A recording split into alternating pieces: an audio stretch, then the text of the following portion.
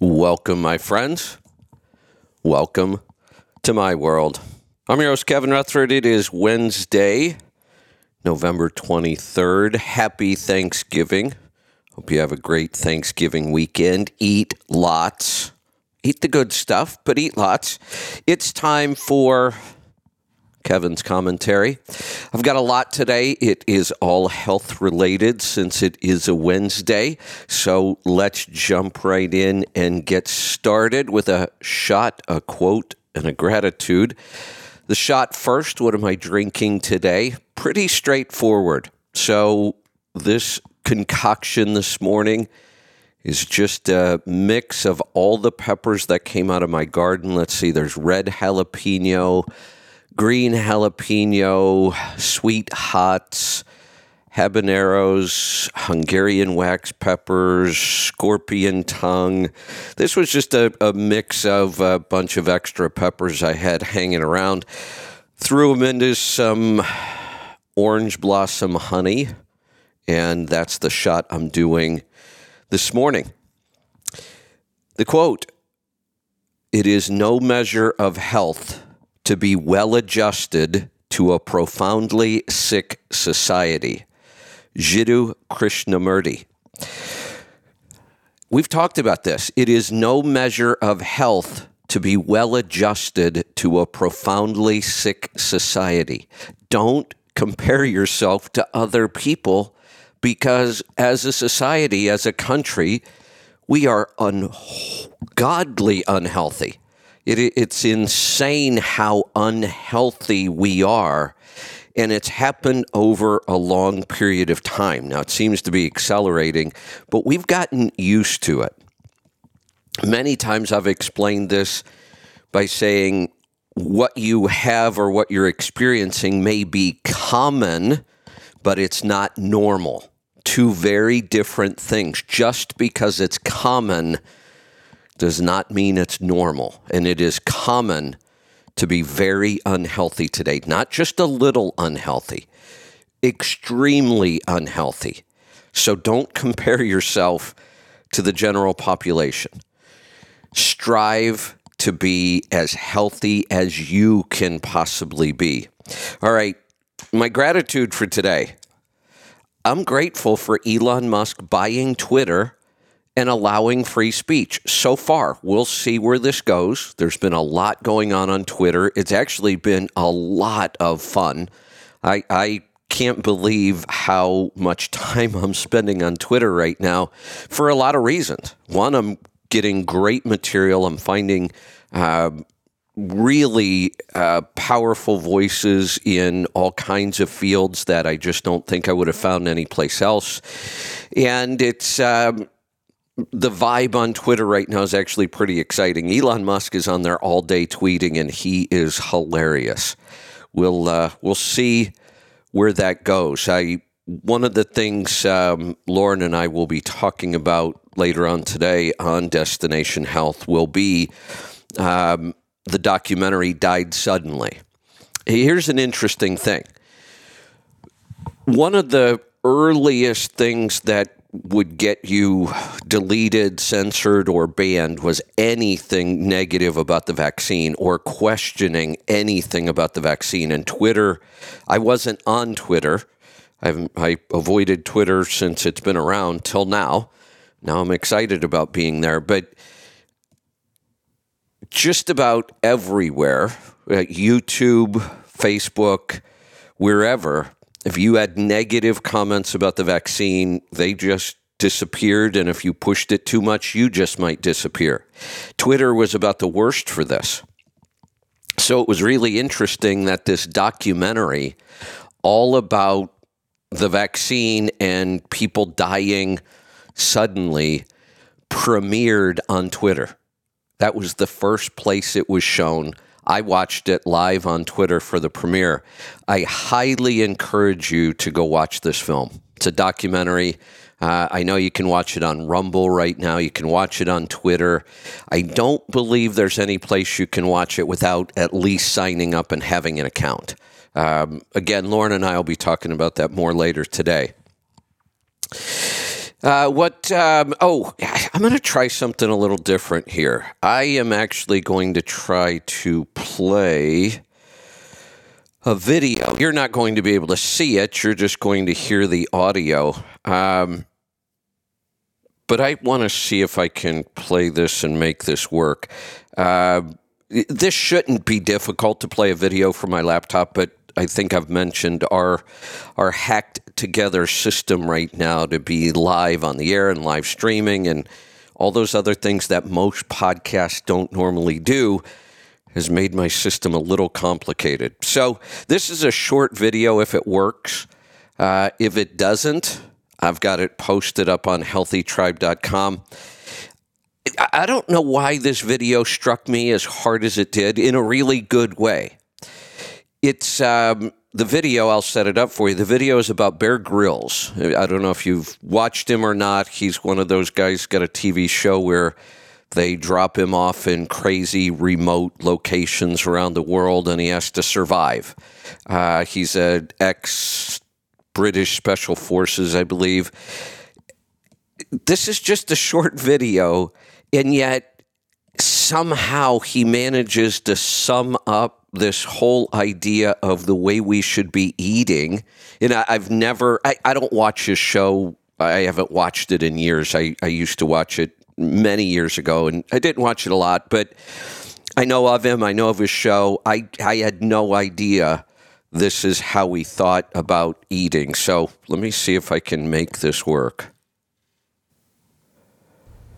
I love cooking. You like massive things of steak and liver, and with honey and a whole bunch of eggs. You can't be having that every night. Steak every night, yeah. Really? Twice a day, yeah. But I don't have a lot of vegetables, a lot of fruit. Vegetables. Veggies? I always think if you're in nature, you're a broccoli growing in the ground. How do you defend yourself? You haven't got claws, you haven't got... Right. You know, you have all these things that don't want you to eat it. Defense chemicals. I think you may have just made your statement that's going to get you cancelled, Bear. Bear in mind, I was also vegan for a long time. Why? I wrote a book on how I thought it was great, but my health really tanked. Did it? And I certainly couldn't do 25 pull-ups. Most orthodox nutritionists would advocate eating 5 vegetables a day. I listen to that and it goes in while I question it. One word. Lentils. Terrible. Terrible for you. I used to break wind all the time. I haven't broken wind in years now. Yeah. You say that like breaking wind's a bad thing. I don't think breaking wind is a great thing, no. I think it's a sign your gut's not very happy. If you're farting all day, I don't think that's a happy place for your gut. I don't know why I love that video so much. Several things in just, what was that, a minute and a half long. A little less than a minute and a half long. One, obviously, he talks about eating a lot of meat and eggs, very carnivore. He threw in honey. I thought that was really interesting with all the work and the talk we're doing around honey right now. He threw in honey. Here's something else that... I don't know if you caught this or not. It struck me really hard as I was watching this, that this is how screwed up our society has become. Bear Grylls is talking about the fact that he eats steak every night and he believes plants have chemical defenses, maybe vegetables. And he doesn't even go into any kind of real detail, but whoever he's talking to, and I don't even know who this guy is, but whoever he's talking to says, Bear, I believe you just made the statement that's going to get you canceled. Are you kidding me? We have gone that far in this crazy, you can't say that kind of world? What the hell ever happened to free speech, and what is wrong with what he said?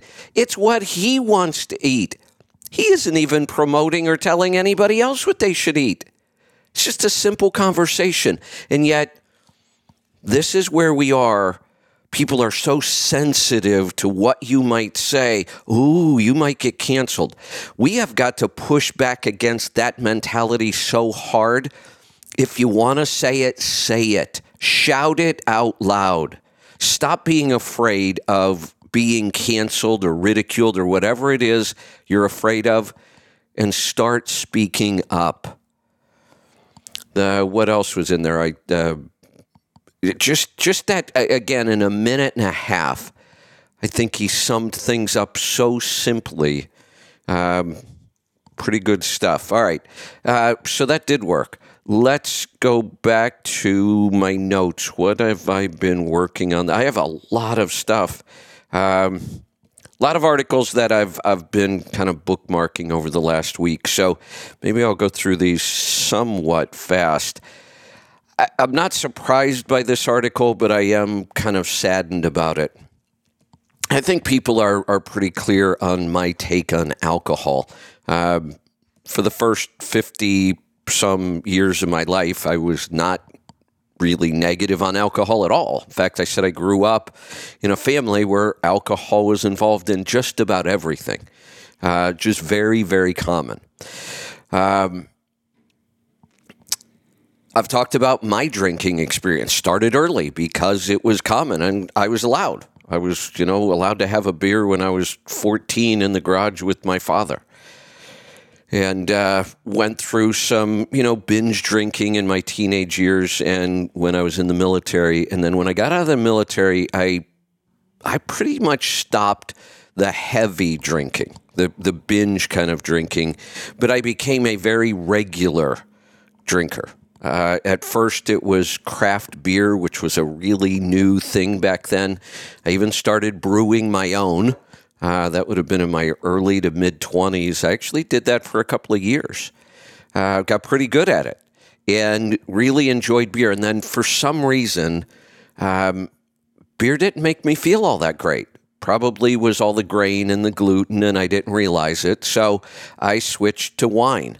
And I was a pretty regular wine drinker for the next 30 years. Most nights during that time, I had a glass or two of wine. Very regular thing. And I justified it. Well, I didn't even justify it. I did it because I wanted to. But it made me feel better that there were all these reports that if you drank 1 or 2 glasses of wine for a male a day, that might actually be healthy. That is total bullshit. It's just shocking how many things we have gotten wrong. That was nothing more than marketing, primarily by the wine associations. They really, if you go back and look at that time frame, it was a very common thing for Americans to start drinking a lot more wine. Wine was marketed very heavily in a positive sense, and we created a lot of casual wine drinkers in the U.S. A lot of horror stories of this tended to be more of a female thing. Start with 1 or 2 glasses of wine and end up with a real problem with alcohol. I feel pretty fortunate that I never really had problems with alcohol. Well, during my binge drinking days, I had a few. But after that, it was just really casual wine drinking. Like I said, I even tried to believe that it was healthy. With all the testing I've done, it is, and I've said this many, many times, I'm not trying to convince anybody to be a non-drinker.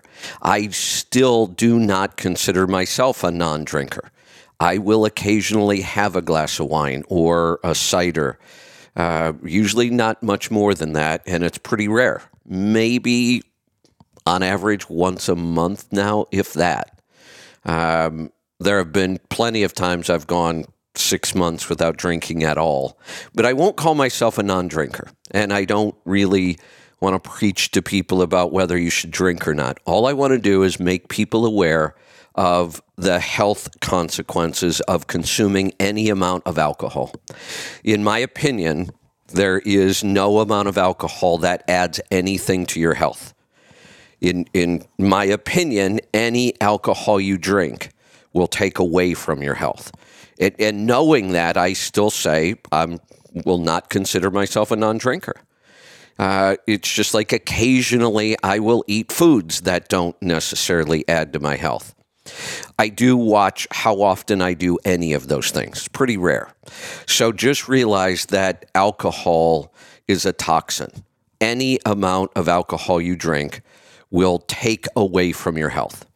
So just know that blood sugar numbers are horrendous. If you ever decide to wear a continuous glucose monitor, try. If you really want to see something crazy, try a night of moderate to heavy drinking. One glass of wine for me will mess up my blood sugar for about 24 hours. 2 glasses and the numbers get worse. I've never really drank more than 2 glasses while I was wearing a monitor, but I have to believe it gets really, really ugly. So the reason I bring this up is the article that I was reading. 1 in 5 young adults dies from excess alcohol consumption. I read that and I thought, oh, no, wait a minute. No way. I'm still not sure. I didn't go do a lot of follow-up on this. There's plenty of research behind this, but I have to admit, I really didn't go read it. Whether these numbers are completely accurate or not really doesn't matter to me. If they can even find research to even make a number like this look close to being possible, we've got a big problem. 1 in 5 young adults. Let's dig into some of the numbers here. Recent research, and they link to their research, looking at deaths attributable to excessive alcohol consumption in the U.S., has found rates are trending upward. Between 2015 and 2019, 1 in 5 deaths, 20% in the 20 to 49-year age group was related to excessive alcohol intake. That is actually really shocking, in my opinion. Then, and I'm not sure how to even figure out their percentages and statistics here. And by the way, men die a lot more often than women, 15% for men, 9.4% for women. But women tend to get in a lot of trouble with alcohol consumption, period. Sometimes easier than men, maybe not to the extreme where they go out and kill themselves somehow, but there are plenty of women that also are suffering from alcohol abuse. Then it goes on to say, because remember, that statistic was between 2015 and 2019. We know what happened in 2020. Alcohol intake skyrocketed during pandemic. Other data from the U.S. Centers for Disease Control and Prevention suggest the rate of deaths directly attributed to alcohol rose by more than 25% in 2020. The first year of the pandemic, when many were self-isolating and working from home. The trend continued into 2021, by then up 34% from pre-pandemic levels. So if we take that 1 in 5, and that was up another 34%, that seems really, really excessive to me. But we are talking about around the world, the statistic of all-cause mortality going up extremely in the last couple of years. Now, there's the idea that it might be the vaccine, but there are also these other factors that we have to figure in from the pandemic: the lockdowns, the mandates, the masks, the isolation, the stress. Drug use went up, alcohol use went up, and more people died from those things. So that is really a very sad statistic as far as I'm concerned. Let's move on to my next article that I was reading. This one makes me kind of crazy. On the surface, it seems like this may have been a good thing, or it may be a good thing, but I don't believe so. I think I've been very clear about this topic. I hate to hear the word sleep apnea when it comes to truck drivers. It's not that I believe that they don't have sleep apnea. It's not that I believe that they can't be helped with a CPAP machine. They can. But there's two problems with that. One, the CPAP is not the answer. To steal a line from Dr. Wolfson, nobody is suffering from a deficiency of CPAP machines. What that tells us is it's not doing anything for the root cause. It's covering up symptoms. That's the first problem. The CPAP machine is not the answer. I don't care how much it helps you. It's not the answer to getting healthy. Heroin makes opioid addicts feel really, really good. That doesn't mean it's the answer. It's what's killing them. When we use drugs and surgeries and devices to cover up symptoms, we are destroying our health. We're not making it in the tiniest little bit better. We're destroying our health by using these cover-ups and crutches. That's problem number one I have with sleep apnea, is the medical community treats it like everything else. We won't even bother looking for the root cause. We have a nice, expensive machine you should buy instead. And then you will be in our system forever. Problem number two with sleep apnea and trucking, you do not want to get involved in this where you are being monitored for sleep apnea and they're monitoring your CPAP usage. You just stay as far away from this as you can. Now, here's the headline. Companies launch end-to-end program for driver sleep apnea evaluation. Two companies have launched a program they said will make it easier and more affordable for commercial truck drivers to be tested and treated for obstructive sleep apnea. Don't fall for it. The last thing you want is it to be easier for you to be tested and treated. Arden, North Carolina-based CPAP Supplies will offer Resonia's screening software known as Drowsy for free to company drivers if their employer pays for it. Well, how ignorant is that statement? That's so misleading. We'll give it to the drivers for free. Oh, but your company has to pay for it. Then it's not free. Let's stop the word free. Nothing's free. Somebody pays for all of this crap. The software will be made available to owner-operators for a nominal fee. Well, why don't you just tell us what it is? But they don't. After answering lifestyle and medical history questions, a driver places the phone at the head of a bed or sleeper berth and sets the app to record sleep activity.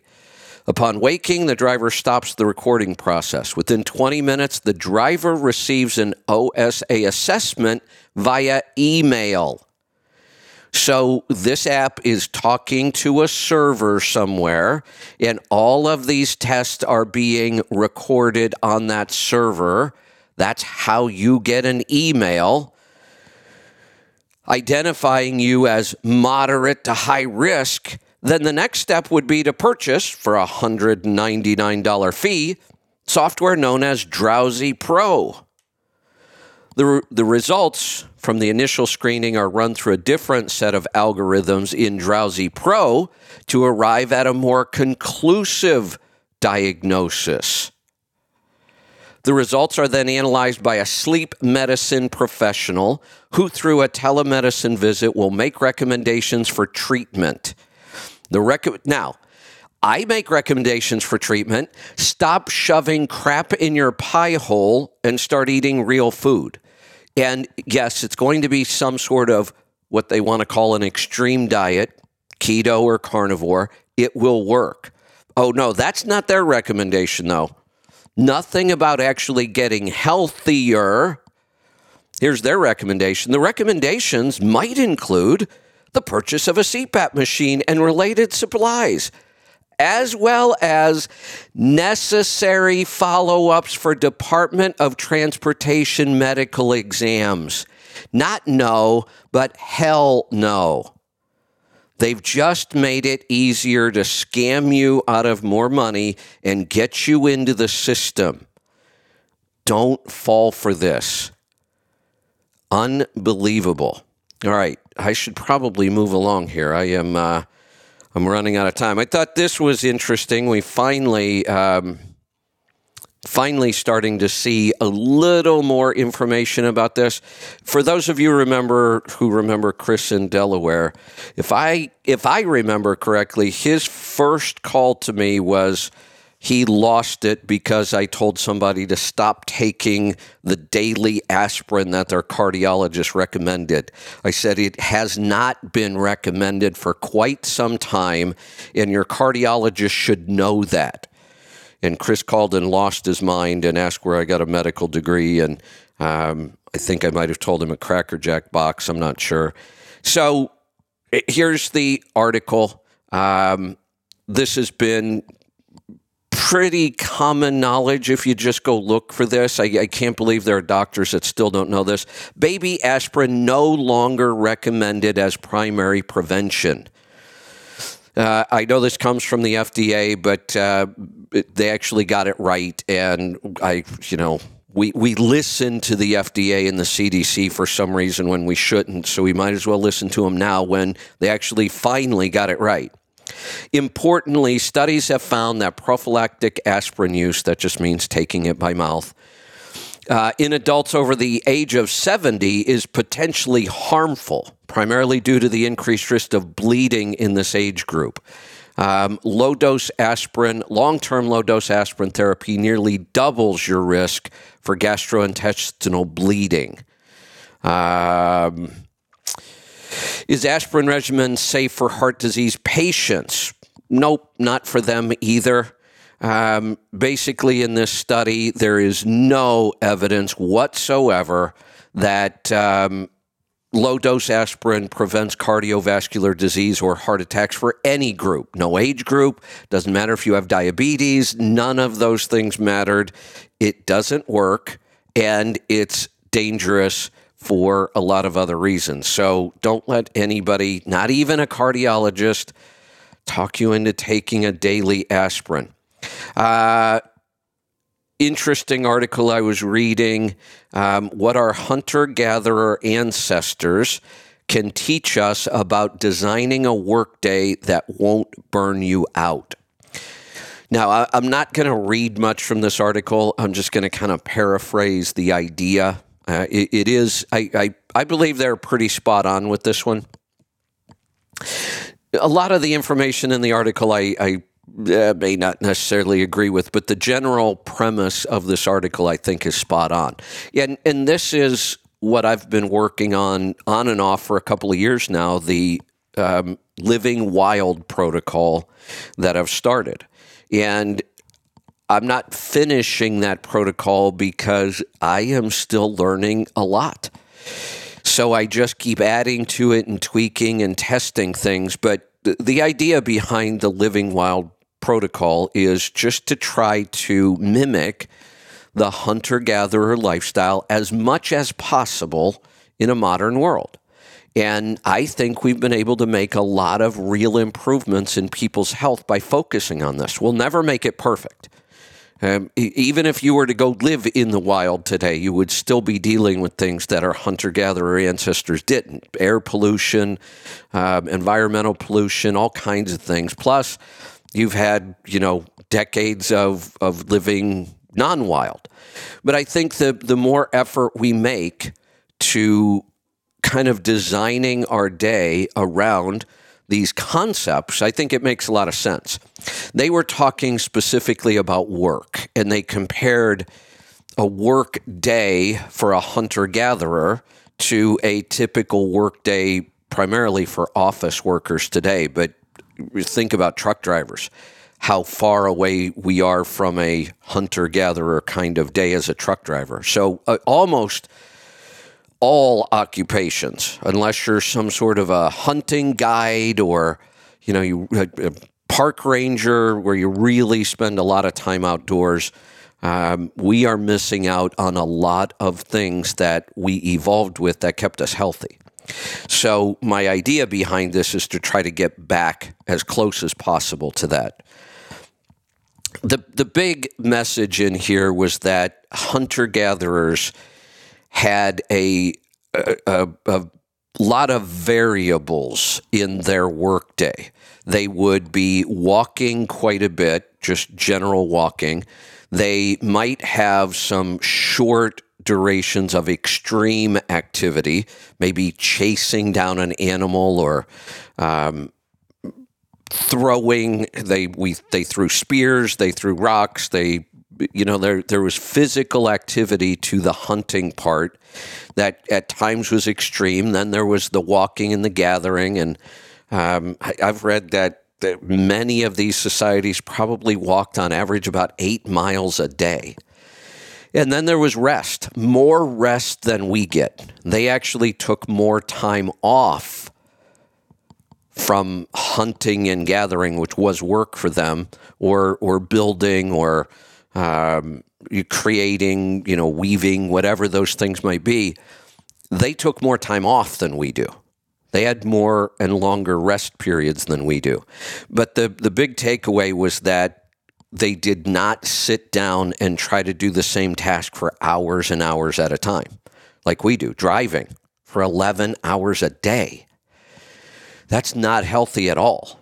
We tend to do very repetitive things over and over and over for long periods of time.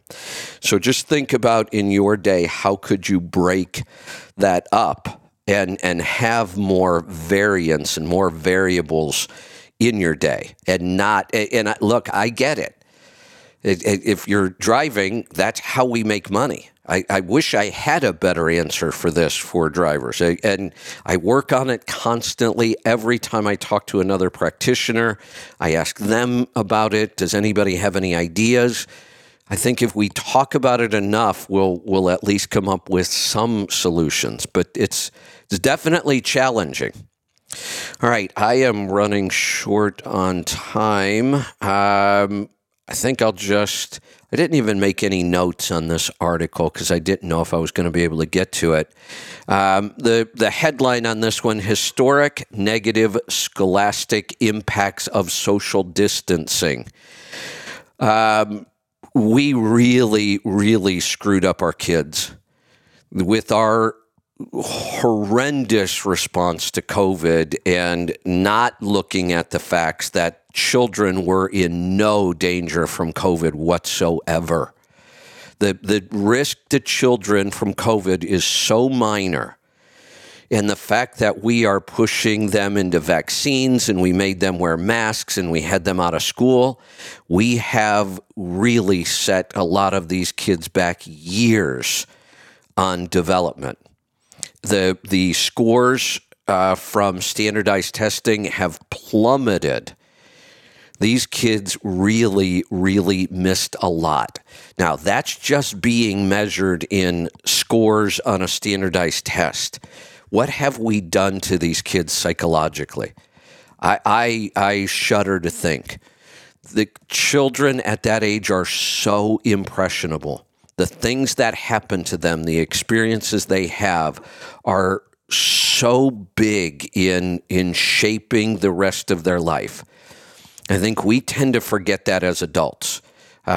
Certainly adults can be pretty severely hampered by traumatic events or lockdowns and mandates and all the stress. No doubt. We talk about it all the time. We're always working on ways to try to alleviate some of those problems. But as kids, I think we forget. One, think about this. At my age now, 60 almost, that 3 years of COVID have gone pretty damn fast.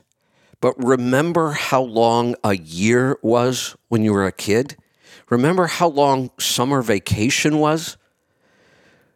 3 years of this in schools. And we're talking about masking again. I don't think we've thought enough about how much damage we've done to those kids and how we're going to try to fix that. So like I said, there's a whole bunch of statistics in here. I don't think it really matters. I think we all realize we screwed up bad.